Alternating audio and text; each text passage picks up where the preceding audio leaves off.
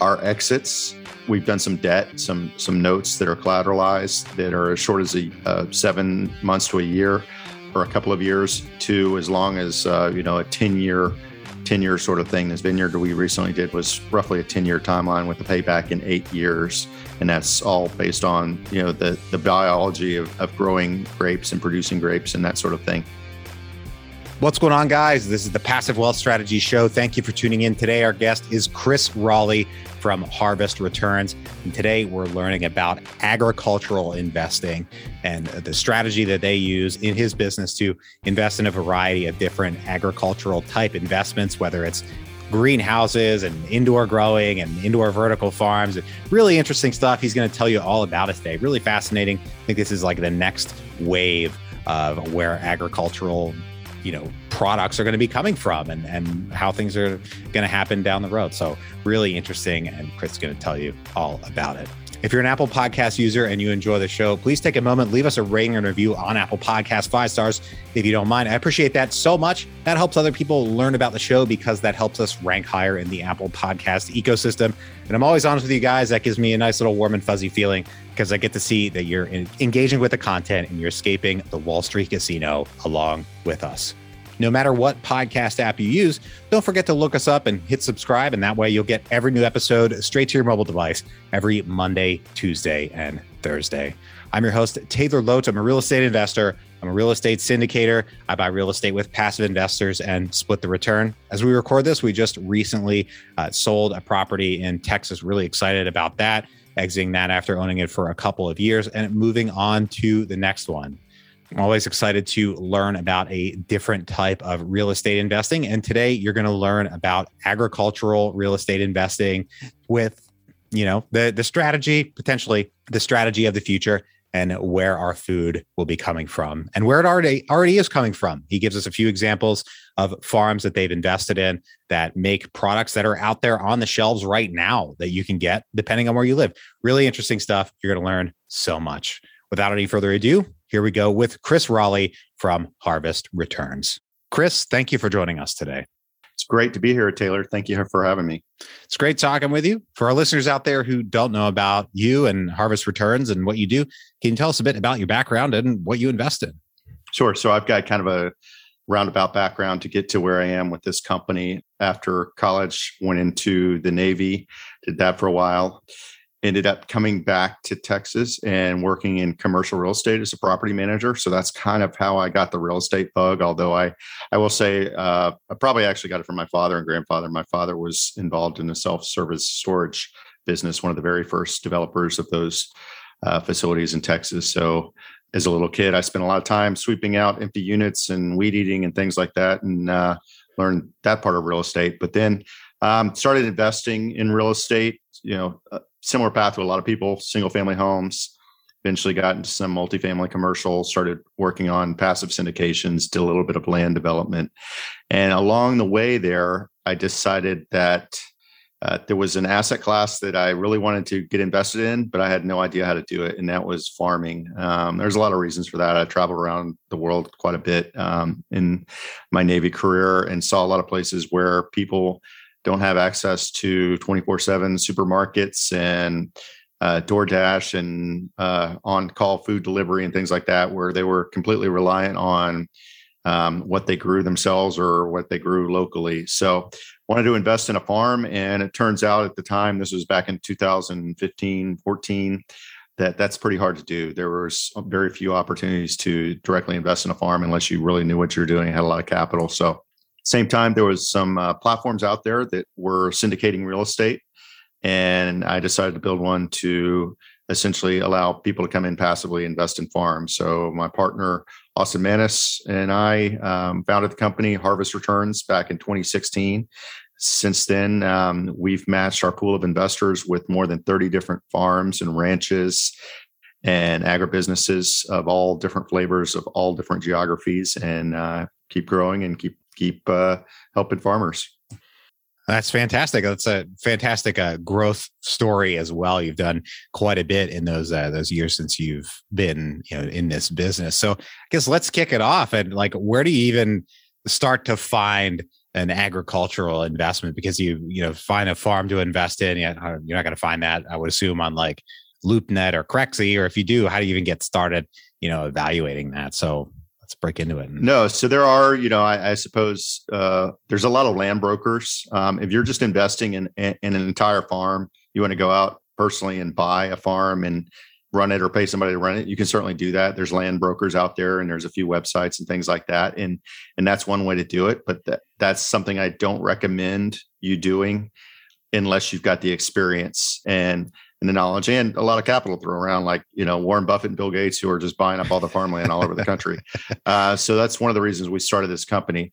The way we find our deals is the farmers come to us. Farmers come to us when they're either starting or expanding a business, when they've got a new idea to, develop say an indoor farm or an urban farm or more of the large scale greenhouse projects. And I'll get more into that maybe later in the show. But farmers are dissatisfied with the ag financing system. And just like a real estate investor, if you want to grow to a scale, you might need to bring in outside investors. And that's what a lot of the farmers and agribusiness entrepreneurs who come to us are doing. They're looking for outside investors to help them expand their own money and be able to buy something where they can get some economies of scales, just like, an individual investor might get together or become part of a pool and invest in a multifamily or that sort of thing. Interesting. So what is the problem, or what are the problems with the agricultural financing systems? So the vast majority of farming in the US, when people kind of think about farming, you think about driving through the Midwest and seeing acres and acres of corn or wheat. It's row crops. That's essentially, that's where most of the money is. It's a commodity crop. It's where most of the ag production is and money in the US is. And the ag financing system pretty much grew up around that. It's very localized. There's an ag credit system. It's great if that's what you're doing. But if you're trying to do something different, like an indoor farm, urban farm, a vineyard, any kinds of specialty agriculture, expanding your livestock herd, these are all types of businesses that we've heard from farmers that just are not being well served by the existing ag finance system. So we originally started out with the intent to become an investment platform, but now it turns out we're probably, we are helping a lot of investors, but we're also definitely helping farmers out there, farmers and ranchers. And that was the whole surprising side of the business. We've learned so much about agriculture and farming. And although I've got people on my team that come from an ag background, I personally don't. So we've been learning and growing, and we've, to date, I think we've raised over $17 million for farms, over 30 different farms, ranches, or ag related businesses, and in the process produce a lot of good food and jobs and all the good things that investment goes with. Cool. So tell us about some of those businesses that you've invested in. You've helped farmers start. You mentioned a few in terms of greenhouses and maybe wineries, things like that. What can folks invest in? What's out there to be supported? Yeah, so you name it, we've kind of seen it. We get a couple of deals across our desk every single day. They just come to us because they know we're out here, and it's everything from we just did a vineyard in Texas. One of the things with Texas, there's a very strong growing wine culture in Texas, probably second only to California. The problem is we don't have enough grapes here. So a lot of the made in Texas wines are actually with California grapes. So we just helped a company raise some capital to expand their vineyards in West Texas and produce more grapes to support Texas wineries, which is awesome. We like doing Texas deals. Recently did an elderberry farm. So elderberry is an interesting sort of product that it's a superfood, has a lot of nutritional value. There's a lot of elderberry products if you get out there, drinks and nutritional supplements and things like that, but they're all made from, or the vast majority are made from imported elderberries from Europe that are dried and they kind of lose all their potency. So we've got a fresh elderberries in Texas. Those happen to be 2 Texas deals, but we've done cattle ranches, grass-fed cattle. Primary is our specialty in Georgia, Southern California, Colorado. We like grass-fed cattle because it's kind of a premium product. It's not necessarily the commodity product that most cattle is. So it's like a lot of premium products. Think of a Class A real estate. It's more expensive, but it's holds its value, does well in lower economic times than the commodity product. So what does the typical, say, return to the investor kind of look like? Our background, we buy multifamily, fix it up, do a value add deal, and then there's some cash flow along the way, but the big paycheck comes on the back end once we, sell it for more money. Where in this case with the agriculture, is it, purely cash flow, or how are you exiting the deal? What does the cash flow all look like? Tell us about all that. Yeah. So there are some other ways. There are some other platforms out there that do agriculture now. We were one of the first. What probably differentiates us is the way we put the deals together. And it's very similar to commercial real estate because that's what I knew. So that's the way we started. So everything you just said, the payoff comes at the end. There are cash flows, sometimes as frequently as quarterly, sometimes annually, sometimes you don't see them for several years. So they're interesting in real estate, and there's a lot of similarities between real estate and farm investment or ag investing. But one of the differences is where, you develop a building and you move in tenants and you start making cash flow. It can take years to develop a farm. You start out with raw land, and let's just say you've got a greenhouse. It might take a couple of years to construct it, and then you start growing and producing the cash flow. Or if it's something like tree crops, like we've done hazelnuts, well, you plant you take the land, you improve it, you put irrigation, you plant the trees, and they take a few years before they start pushing out cash flow. So that said, there are different types of investment risk profiles, just like you'd be investing in single family or multifamily or commercial office building or storage facilities or whatever, industrial. Same thing with ag, lots of different flavors of it. It's not just all row crops. And that's one of the things that differentiates us from our platform is that we're doing those kind of niche investment opportunities. Our exits, we've done some debt, some notes that are collateralized that are as short as 7 months to a year, or a couple of years, to as long as a 10-year sort of thing. This vineyard we recently did was roughly a 10-year timeline with the payback in 8 years, and that's all based on the biology of growing grapes and producing grapes and that sort of thing. So exits, could be a cash out refinance, just like you develop a building and starts to stabilize cash flow and you cash them out. So that's one way. Cash out via targeted, your cash flows grow, you develop a project, the cash flows start pushing out cash, and you're able to exit at a targeted IRR. And then the third, especially on some of our more, developmental deals or speculative deals, you're going to see a higher IRR. Of course, there's higher development risk, but you're going to see, potentially a merger or acquisition or even an IPO in some of the companies that we've invested in. And we also do ag tech. It's not necessarily real estate, but it's something. It's the brick and mortar of supporting agriculture. So we've done several of those deals lately too, and those are more of your sort of angel investing with the potential for a high payoff. Cool. So you mentioned a few things about you either come in as a debt partner with a collateralized note, or you're investing equity, things like that. If you are making an equity investment, are you able to say get a loan? Like if we're buying a multifamily property, we're going to go get a mortgage. It's going to be pretty relatively low interest rate. Whereas in this case, are you able to leverage? Is that smart? Can you tell us about especially the uses of supplemental, debt, things like that? Yeah. I mean, we come in deals where the entire deal is equity, and our investors are a big part of it. Maybe the founder has some, the principal has some equity involved, some skin in the game. We are a small part of the capital stack of a large project where we might be the last money. So a lot of these large scale greenhouse deals. And when I say greenhouse, it's people need to envision, it's not just like a little, small thing in the backyard. These are literally acres and acres of buildings that are large, multi-year construction projects, irrigated, hydroponics. They're springing up all over the country. They started in Europe, and now we're in one in Kentucky that's been fully developed and is spitting out cash, and we're going to have an exit here pretty soon, to one that's being developed in New Hampshire, to some others that we're looking at. And those are $50 million projects, just like building a multifamily might be. And so we might only have $1 million of it in equity. And then there's other investors that are coming in, and then there's a debt component, as you could imagine. So it's very similar to structuring any kind of large scale construction project. Our projects run the gamut from that's kind of on the higher end down to smaller, a vertical farm. So a building in an urban area, it's just a shell that might have been sitting vacant for years. It gets redeveloped into something like we've got one in Birmingham, Alabama, Yellowhammer Farms. Started out as a shell building, vacant, And now it's an urban vertical farm that's selling produce locally, direct to retailer or direct to consumers, to restaurants, and to local groceries. And so the local movement is a big deal. Most people don't realize that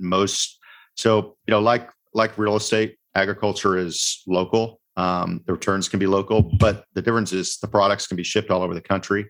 However, more and more, especially with recent supply chain shocks, more and more people want to grow their food locally and consume their food locally. It takes a lot less gas to move lettuce across Birmingham, Alabama, than it does to move it from Salinas Valley, California to Birmingham, Alabama, which is where actually most of the lettuce and leafy greens are produced, is in Salinas Valley. But we're seeing that ratio sort of begin to change as more produce is produced outside of California. I mean, California's awesome because it's got amazing weather, although now they're having a lot of water problems there. And so people are looking for alternatives. And one of the ways to do that is to build these vertical urban farms.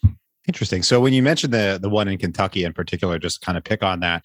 As I think about it, I mean, really from the outside, right? What I picture is a more premium product that, the elderberry kind of sounds like something where it's probably fairly expensive. You're competing with, an imported product, and you're probably able to get a lot of money out of it. Whereas if you were building a big, indoor greenhouse to grow red delicious apples, I love apples. I hate red delicious apples. So that probably doesn't make as much sense. You have to grow the trees, and then they're a fairly cheap type of product.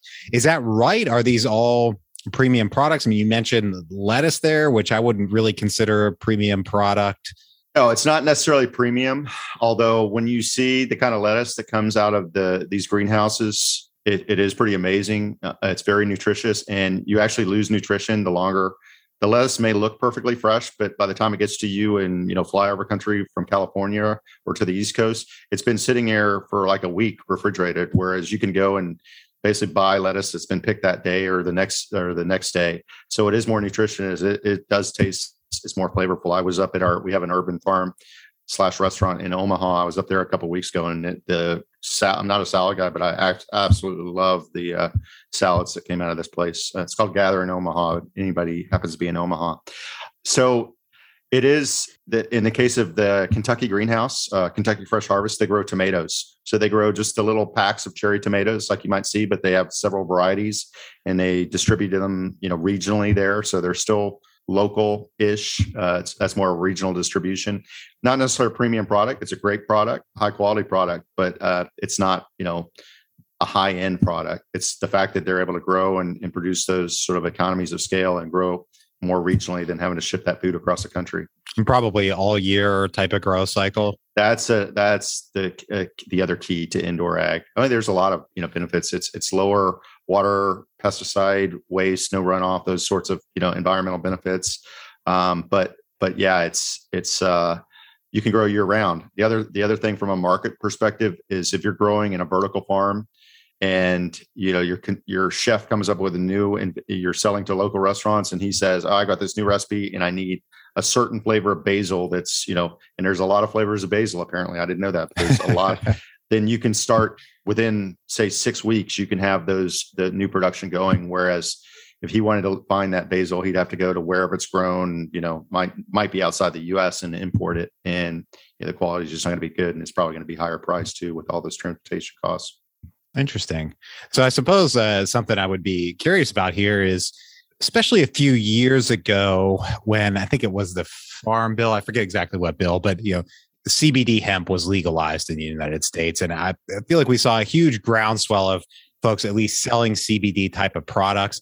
Yeah. Do you target that? Do you think that was like overblown? What are your thoughts about all that? So we are invested in a couple of hemp CBD companies, not cannabis. We haven't done cannabis, and we may never do cannabis just because of the regulatory issues behind it. But yeah, the market had a big dive at the end of 2019, early 2020, because everybody was getting into it, which is ironically the same thing happens when they legalize cannabis in a state.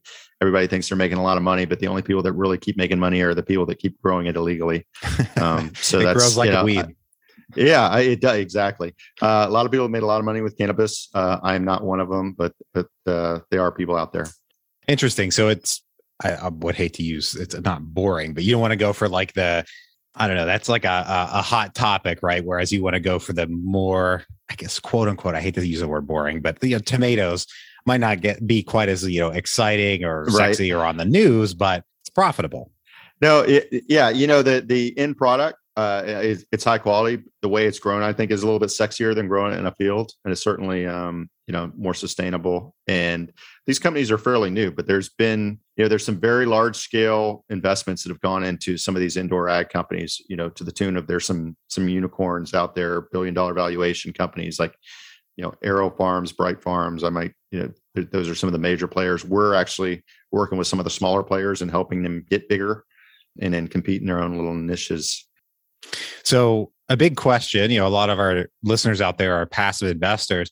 Big question comes down to evaluating these types of investments and, whether it's a reasonable business plan or it's a right fit for, the individual that's considering investing in it. What are your thoughts about that, evaluating these investments from the outside, from a passive investor standpoint? So a deal comes to us, a farmer comes to us and says, hey, I've got this plan. Here's my business plan. This is my idea. This is my background. We're going to do the due diligence on it, just like if a developer came to a group of real estate investors and said, hey, I'm going to build this great new apartment building and wherever, you guys going to support me? We're going to ask the same question. Well, have you done this before? What's your background? What's your team? Who's on your team? Do you have, we look for a team that has a farming aspect and a business aspect, because there's a lot of great farmers that can grow things, but they suck at business. And there's a lot of great business people that have never grown anything, and they think it's easy, and it's not. So we look at a team, even if it's a husband-wife team or an individual that has the background. So first of all, we evaluate the sponsor, then we evaluate the market for what they're doing and how they're doing it, and we obviously we learn as these markets evolve, especially on the indoor side. A lot of people are learning, what works and what doesn't work. And then we look at the numbers, of course. And so is it going to cash flow? And is that team going to be able to execute the pro forma financial projections that they say they are? So it's very, very similar to doing a due diligence on any kind of real estate deal where you're going to purchase something value add or start from scratch. Okay. How about, what are your thoughts about, say, variability of, say, commodity prices down the road and projecting, just to hit on the tomato, the cost of cherry tomatoes next year or 3 years from now, or whenever the project, happens to be spun up when you're evaluating it.